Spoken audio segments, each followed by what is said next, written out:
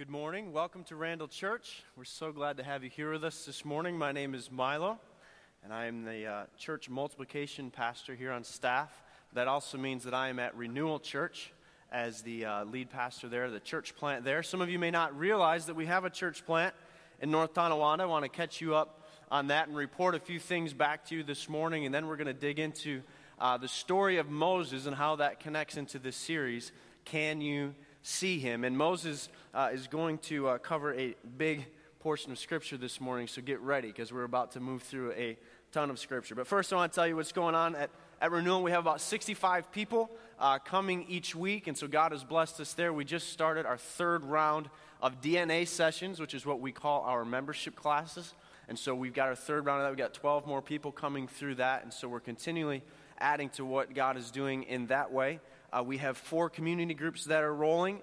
We've started our first Single Moms Oil Change of the year. You also did one here. We started about a week earlier than you did, and we did 21 vehicles this first one. So there was cars coming through one after another. We had 4 stations, and they were basically full. We start at 9 o'clock, and we accidentally put out the word on some of our postcards and stuff. We wanted our volunteers to be there at 8:30, and we accidentally wrote on there for some of the single moms to come at 8:30. So they were there, they were ready, and we were not. And so we had to kind of scurry around and get ready for that. But that was really neat to be able to serve in that way. I read a book recently called When Helping Hurts.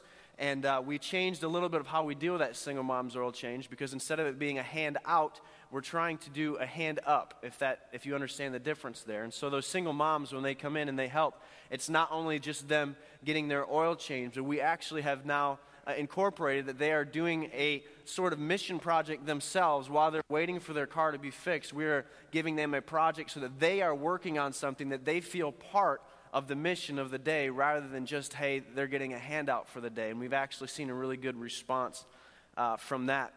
And then kind of on the outward side of what we're looking at, this summer is going to be a very busy time for both Randall and Renewal. We have, last summer, we built bunk beds at Renewal in some of our back classrooms that haven't been used, and we housed people for 65 days straight, 24 hours a day. That building was humming with mission teams coming and going. That was last summer. We have 7 mission teams coming in this summer. It'll fill in most of that time as well. We'll be doing 3 mega sports camps this summer. We'll be part of Block Party Week is what we're going to call it. And there'll be block parties going on around the area, and the mission team's helping us do that. So a very busy season this summer. One of the things I want to highlight for you, though, is Canal Fest in Tonawanda and North Tonawanda. If you haven't heard of it before, our little area, our city of 42,000 people in our region brings in 250,000 people, just influx the area for 1 week there along the Erie Canal during July.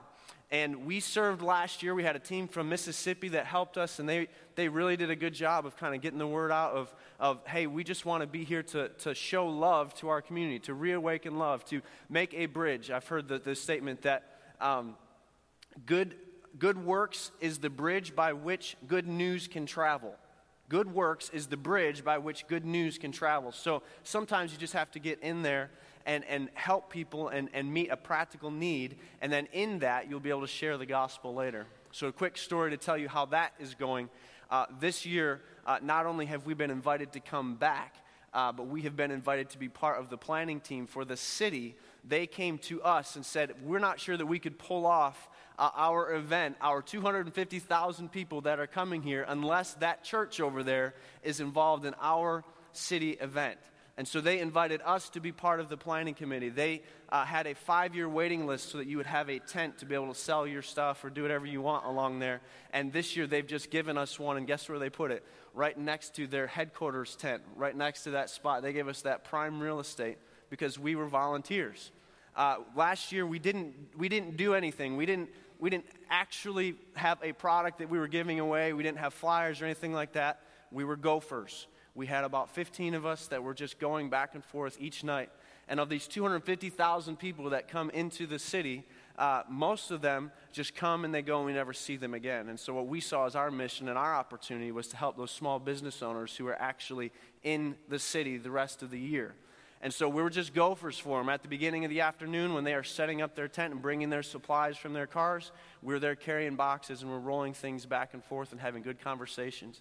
And so if you walked around Canal Fest last summer, we had people in our T-shirts at the hot dog tent selling hot dogs with the American Legion, and we had people selling buttons from the headquarters tent, and we had people involved in all of these different things in all of these different areas. And for 5-6 days of just being able to rub shoulders with the business owners and the different organizations in the community, and this year they've asked us to come back. So will you pray for us in that as we are just, yes, a volunteer force, that now we have built that bridge, and now there'll be opportunities for us with all those hours that we get to spend with our community leaders, that we will have opportunities now to share the gospel. We've found a way to get present with them. Now let's see if we can find a way to proclaim the gospel this summer. So there's some things for you to be praying for us.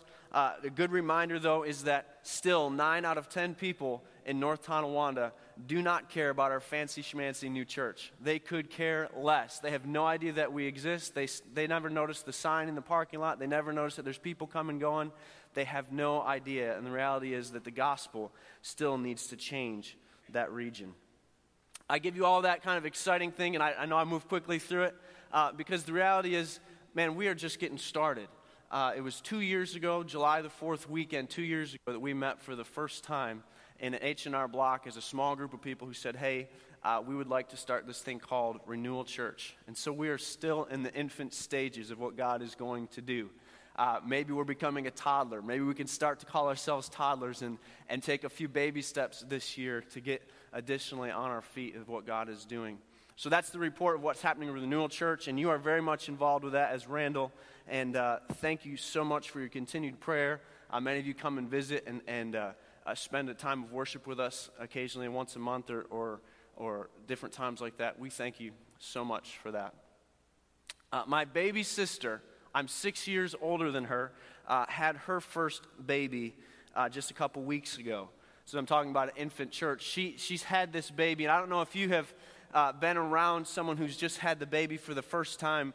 She's got a bazillion questions, and she's constantly texting my wife about feeding the baby and how to take care of this. And I thought, changing a diaper would go this way, but I'm actually having trouble because, I've only got 2 hands, and my hands are over here, and how do I do that? And do you really have to strap the baby down when you change? I don't understand if that's like necessity, if that's just a safety protocol. Like, how do all of these things work?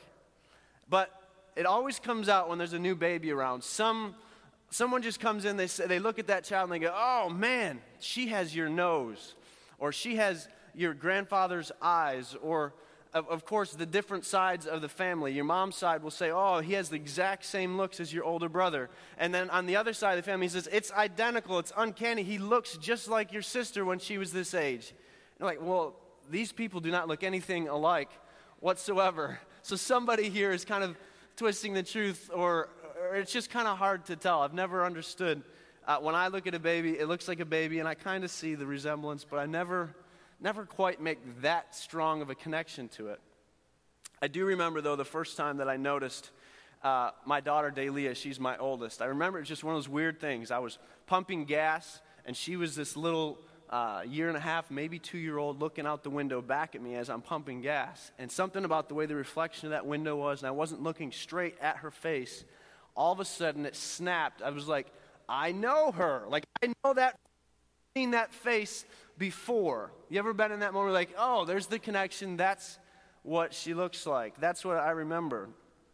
I grew up in a small town of Delavan, New York. It's next to the metropolis called Arcade, if that helps you at all.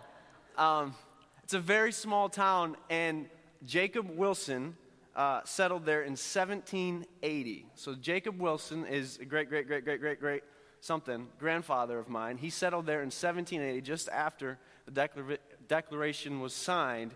He is in Sardinia, New York, which is 3 miles away from where I grew up all those years later. So we've been in the community for quite a while. And when people ask where I'm from, I basically have to say that's where I'm from. There's no question about that.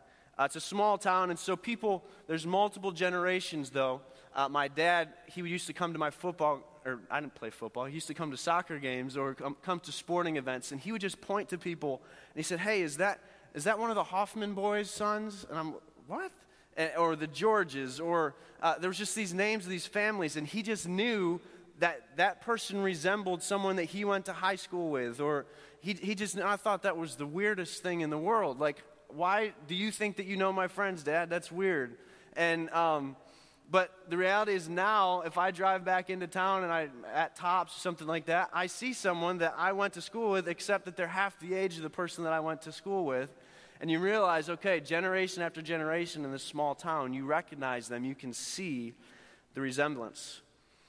As I said, we're going to be talking about Moses today. And when you look at the face of Moses, when you look at his life, you're going to see a resemblance of someone that we know to be Jesus Christ. There's a resemblance, there's a foreshadowing there. When you look at Moses, you go, you know what, you look I think that's Jesus that's coming through there.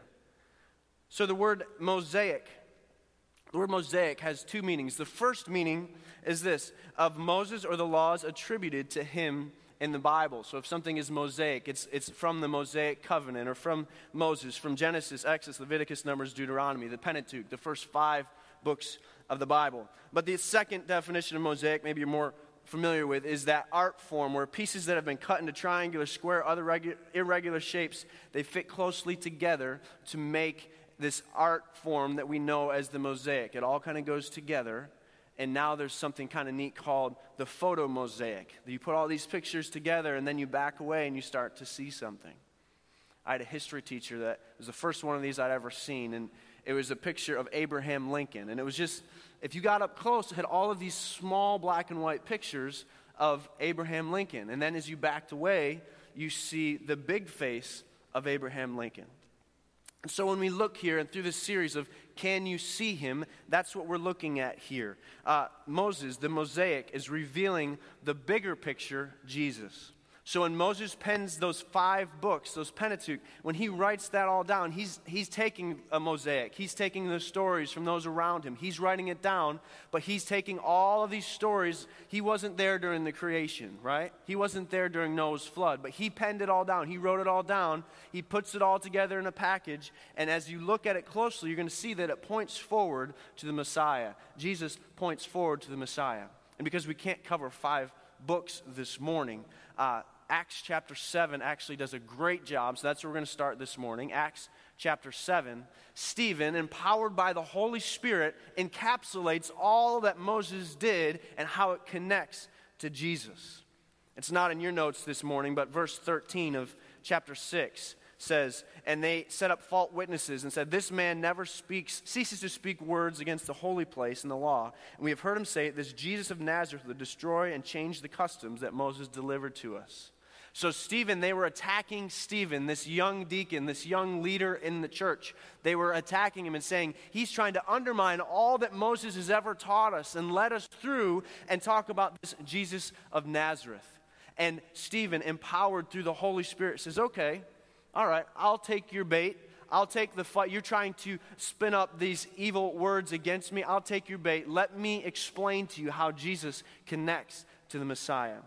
So turn to chapter 7, Acts chapter 7, beginning in verse 17. And I'm just going to read a number of verses here, and you're going to see basically the summary of Moses and how he connects to the gospel. Verse 17.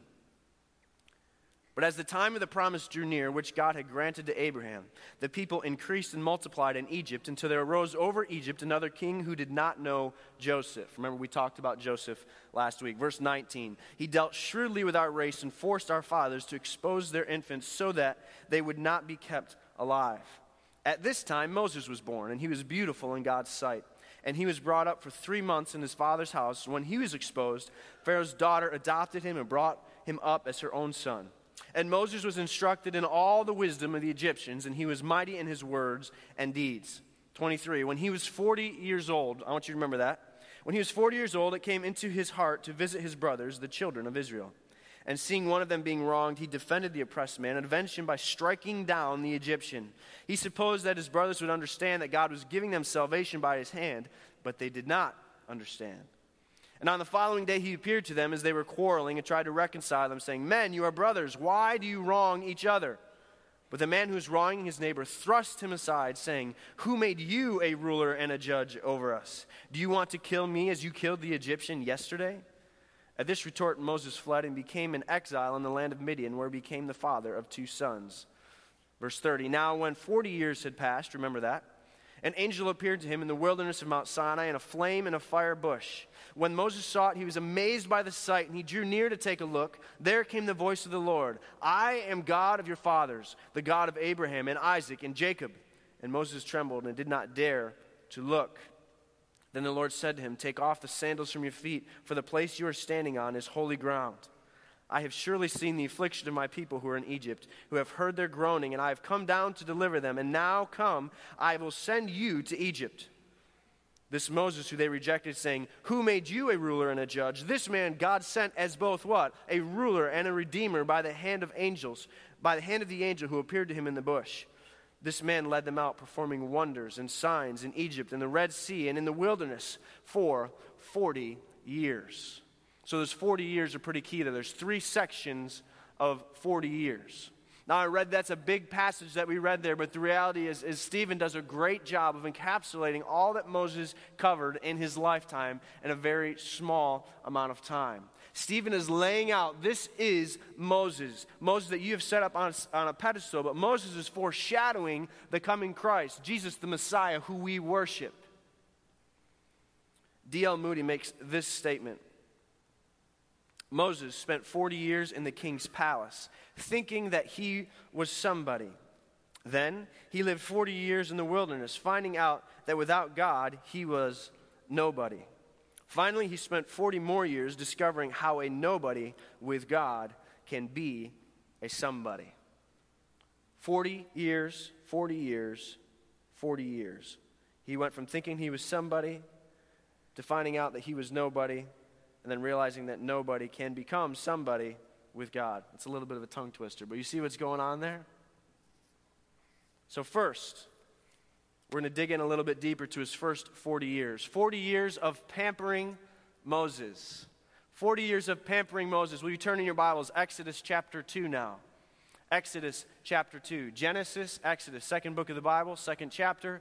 Genesis, Exodus chapter 2. This is where we see Moses being pampered. I'll explain that in a minute.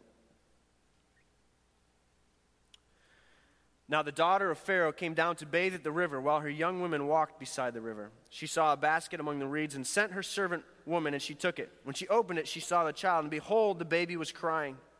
She took pity on him and said, "This is one of the Hebrews' children." Then his sister said to Pharaoh's daughter, that's Moses' sister, "Shall I go and call for you a nurse from the Hebrew woman to nurse the child for you?" And Pharaoh's daughter said to her, "Go." So the girl went and called the child's mother. And Pharaoh's daughter said to her, "Take this child away, nurse him for me, and I will give you your wages." So the woman, his mother, took the child and nursed him. When the child grew older, she brought him to Pharaoh's daughter, and he became her son. She named him Moses because she said, "I drew him out of the water." All right, so let's take a deeper look here. What happens to Moses being pampered here those 40 years? It starts out alongside of the river. And I think it's a little bit ironic that the problem here, the reason why Moses couldn't be kept quiet, the reason why was because he had a great set of lungs.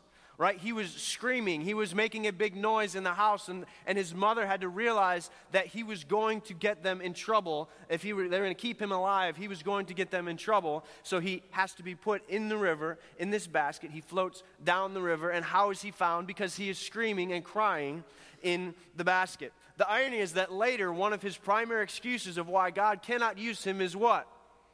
I'm too timid to speak out, right? But the only reason why he's even been pampered for these 40 years, the only reason why he is in this situation is because as a baby he was a loudmouth. And now he's going to try to make the excuse to God of, God, I really don't like to speak publicly.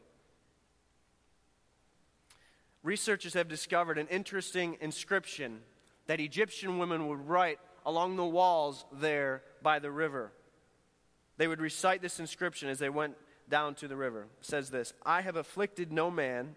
I have not made any man weep. I have not withheld milk from the mouth of suckling babies." This is what the Egyptian women would come down to the river, and it was inscribed on walls. They've found it. Archaeologists have found this inscribed on the walls. I'm giving that background because what's going on here is that Pharaoh's daughter is going down to the river because she is infertile. Pharaoh's daughter is unable to have children, and she is praying to her gods to provide her a child. She goes to the river, and what happens? A screaming, loud Moses comes traveling down the river in a basket. God was protecting Moses. His promise to the patriarch Abraham was that he was going to make many nations out of him. God was protecting Moses and using whatever means necessary to make that happen. This child floats down the river. The woman sees it. This is what she has been hoping for, dreaming for, if you will. This baby floats down. She picks up the baby and says, this baby is going to be mine. God would make Moses the promised deliverer. But first, he was going to allow him to be pampered in the Pharaoh's palace for 40 years. But then things change. Life changes. Now we're over in Exodus chapter 3. Exodus chapter 3, he's going to take a 40-year shift, a 40-year adjustment of preparing Moses for what he's going to do. So he spent 40 years in the palace with Pharaoh's daughter as his mother and had all that the palace had to offer at his disposal. Verse 1. Now Moses was keeping the flock of his father-in-law Jethro, the priest of Midian. And he led his flock to the west side of the wilderness and came to Horeb, the mountain of God. Now why is he in the wilderness? He's there, as we learn in Acts chapter 7, he's there because he has murdered an Egyptian man who was going to do damage to the Hebrews. So he's murdered him and he has to flee for his life. And now he is out in the wilderness. Verse 2, and the angel of the Lord appeared to him in a flame of fire out in the midst of a bush. He looked, and behold, the bush was burning, yet it was not consumed. And Moses said, I will turn aside to see this great sight, why the bush is not burned. When the Lord saw that he turned aside to him, he called out to the bush, Moses, Moses. And he said, here I am. Then he said, do not come near. Take your sandals off your feet, for the place on which you are standing is holy ground. Moses is out in the field, and this bush is consumed with fire. Now, let's take a step away from our flannel graph Sunday school model of the fire that goes over top of the bush. This is something that was magnificent. It was huge. It was something that stopped him dead in his tracks, and he focused all of his attention on this light, a fireball from the sun almost, and he focuses all of his attention there standing. But it wasn't until we saw there in Acts chapter 7, it wasn't until God starts to lay out the connection to Abraham and the patriarchs, the realization that this connected directly to him, that he turned his face away, fell to the ground, took his shoes off because this was holy ground. This was God himself interacting with the human race that he created through this person, Moses. God revealed his holiness and reminded Moses of his covenant with his forefathers. His response, he was afraid. He was afraid to look at God. He was afraid to do a number of things. In 1956, the movie The Ten Commandments came out. I'm not going to ask you to raise your hand. Some of you remember, I was not alive in 1956. But Charlton Heston was going to be Moses, right? Charlton Heston, I said it wrong. He was like Mel Gibson or Russell Crowe of his time. He played this Moses character well. He was a good-looking guy with golden hair, a square jaw, and he would stand up in front of Pharaoh and say, let my people go. Do you realize the casting of this is a little bit messed up? This is not really the personification of what Moses was up to. The real Moses was about as far away from Charlton Heston as you could possibly get. He was terrified. He was scared. He was shaking in his boots. His knees were knocking together. Moses was terrified of what God had called him to.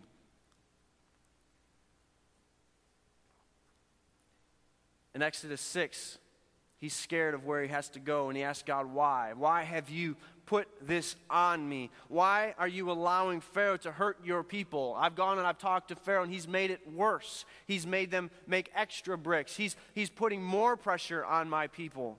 Why did you pick me up to help you hurt your people? Moses sees a discrepancy between what God has promised and what he's actually doing. He's saying, God, why would you do this? He presumed how and when God would fulfill his promise. He said, God, you have made this promise, and I've got a good idea of how this is going to play out. I don't understand why you're up to this. Verse 2 of chapter 6, God responds. God spoke to Moses and said to him, I am the Lord. I appeared to Abraham, to Isaac, and to Jacob as God Almighty. But my name, the Lord, I did not make myself known to them. I also established my covenant with them to give them the land of Canaan, the land in which they lived as sojourners. Moreover, I have heard the groaning of the people of Israel, whom the Egyptians hold as slaves, and I have remembered my covenant. Moses, don't forget, I'm the one who set this thing up. I'm not going to forget my covenant with you. And the next thing that we see here in this passage, it could be a whole sermon in itself, are 7 I wills of redemption.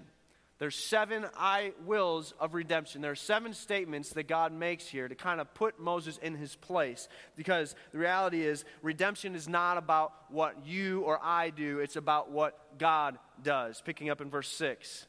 Say therefore to the people of Israel, I am the Lord, and I will bring you out from under the burdens of the Egyptians, and I will deliver you from slavery to them, and I will redeem you with an outstretched arm, with great acts of judgment. I will take you to be my people, and I will be your God, and you shall know that I am the Lord your God, who has brought you out from the burdens of the Egyptians. I will bring you into the land that I swore to give you, to Abraham, to Isaac, and Jacob. I will give it to you for a possession. I am the Lord.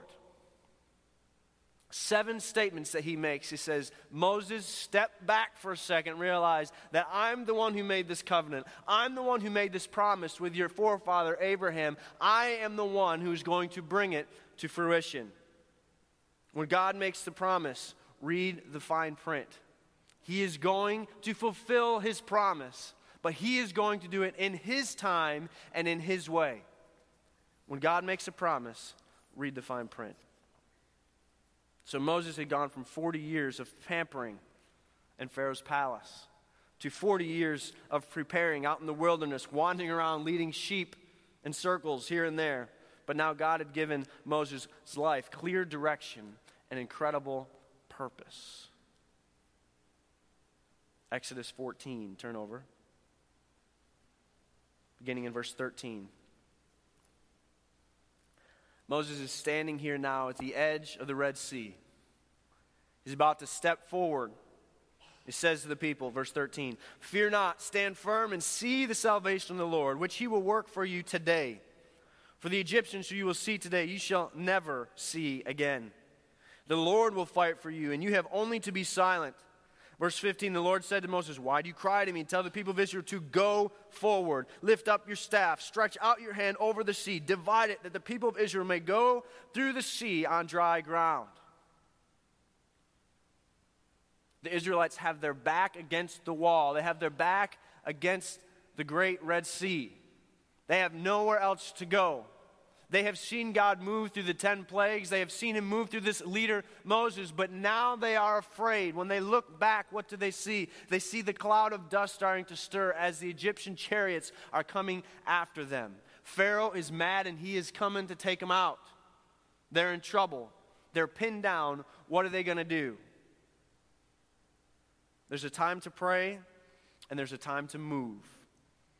He tells Moses, it's time to move. The Lord is going to fight for you. It says that they crossed over during the night.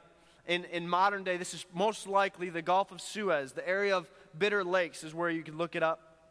And there's like a natural explanation that many will take to say you can actually go, and if the wind is blowing in the correct direction, this could be redone. Like they're actually able to replay how this could work out. If the wind is blowing at the correct direction, the water's pretty shallow, it could actually be blown out and happen again. And God could move and interact in that way to make that happen. But really the true miracle of what happened there, of the crossing the Red Sea, is not as much about the water peeling back. It's that the Egyptian army was annihilated. Don't miss that. Don't miss that. The water peeling back, yes, God, He created the laws of nature, and so He can come back and interact with them however He chooses to do. But the fact that He was going to fight on their behalf to annihilate the Pharaoh and his army, the Egyptians, that was the miracle. That was the miracle. That is what cannot be recreated. That was what God was going to do and how He was going to act. Verse 27. So Moses stretched out his hand over the sea. The sea returned to its normal course when the morning appeared, because they traveled through the evening. As the Egyptians fled into it, the Lord threw the Egyptians into the midst of the sea. The waters returned and covered the chariots and the horsemen of the hosts that Pharaoh had followed them into the sea. Not one of them remained. But the people of Israel walked on dry ground through the sea, the waters being a wall on their right hand and on their left. Thus the Lord saved Israel that day from the hands of the Egyptians, and Israel saw the Egyptians dead on the seashore. Israel saw the great power that the Lord used against the Egyptians. So the people feared the Lord, and they believed that the Lord, and it was in his servant, Moses. God had moved. God had now given Moses a purpose to drive him forward. But this story, this life of Moses, isn't actually about Moses. Do you see that? Can you see him? Moses, yes, he delivered the Israelites, but he is a foreshadowing of the one to come. Can you see him? In Moses' life, there's all these things. There's a picture of a ruler. He tried to kill Moses, just as King Herod tried to kill Jesus. There's a picture of the one who had spent time in the wilderness before fulfilling his call to God. When we first see Jesus go into the ministry, where do we see him? We see him in the wilderness for 40 days before he fulfills his call. There's a picture of a man who had all the world, all the riches at his hand. That's the very thing that Satan tempts Jesus with. He says, I will give you all the world and all the riches of the world. Satan tempts Jesus with that. There's a man who had taken a role as a shepherd. We look at Jesus. He calls himself what? The good shepherd. There's a picture of one who served his people. For 40 years, Moses led his people through the wilderness, just like he had led those sheep for 40 years previously. He led them around. They wandered around, but he had taken care of his people. He served them just as Jesus came not to be served, but to serve. There is the picture of a prince who had become a pauper, just as Jesus went from equality with God to a human form with no place to lay his head. There's a picture of one who delivered Israel from slavery. When we look at Jesus, we see Jesus is the one who delivers us from the slavery of sin. There's the picture of the one who offered his life for his people, just as Jesus offered his life as the salvation for all of you. Do you see it? Can you see the connection? That Moses is, yes, the deliverer, but he is pointing to Jesus Christ, the Messiah. Can you see him? Can you see him? Moses looks a lot like Jesus. There's a family resemblance there. When you look into his eyes, you can see the family. When people look at you, when they look at your life, do they see the family resemblance? Do they see it?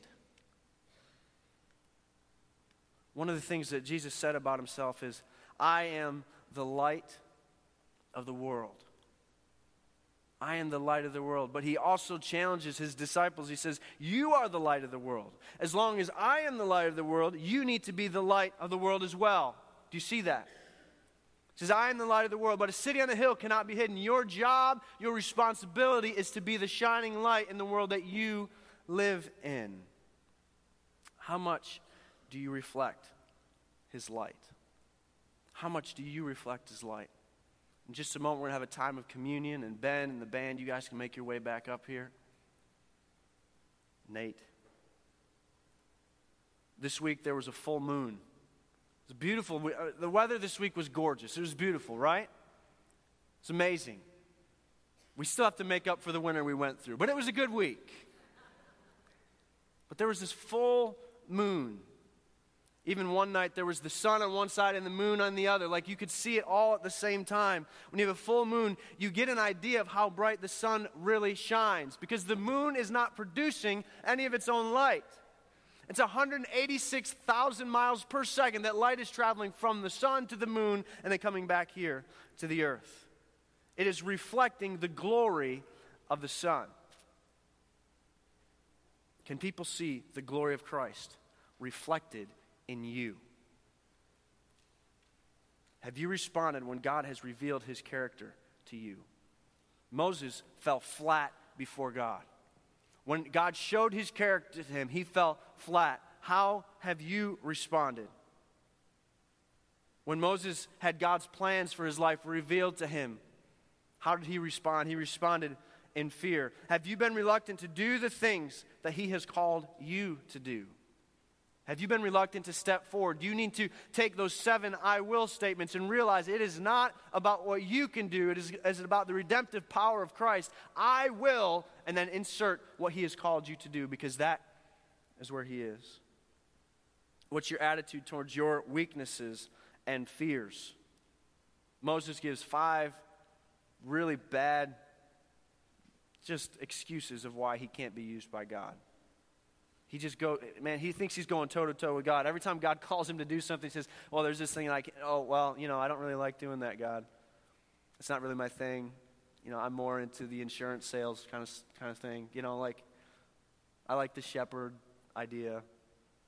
And every excuse that he gives, God's response is, I will move forward. Those weaknesses, those inhibitors in his life, God had used that as a preparation ground for him being the deliverer for his people. That is what God had called him to do. As we look at the life of Jesus and how he was the deliverer of his people and how he can deliver you and I from sin and from death, that should reflect itself in how you live out your daily life. Can you see him? Is his life reflected in you? The glory of the sun reflects in the moon. Can the glory of Christ, God's Son, be reflected in you this week? Can you see him? Lord, we love you. We thank you so much for this time, for your word, the way that it all interconnects, Lord, that we can read in Acts 7 of Stephen and how he makes the connections back to Moses years and years and years before. And as we come and as we look into your word today, it still connects with our hearts. We still have similar fears to Moses. But you've called us, Lord. You've spoken into our weaknesses as a preparing ground for what you have given us each a purpose to do. Lord, there's some here this morning that as Moses met you at the burning bush, maybe this morning they're meeting you for the first time. Let the realization of the almighty power of God overwhelm in the same way. Use your word this morning to cut, to pierce hearts today, sharper than any two-edged sword. Lord, let your word drive in deep today. And for those bold enough, willing enough to grab a hold, Lord, let them lead in a way they've never seen before. Let them respond to the calling on their life, the purpose that you have for them, that nudging, that prompting of the Holy Spirit that's been there year after year, week after week, but they have not taken a step out because they forget that it's you. And just as your Son walked the earth in human form, Lord, all that he did was through the power of the Father when he interacted with his Son. And Lord, we pray that you would interact with us in a similar way. We love you, Lord. In Jesus' name, amen.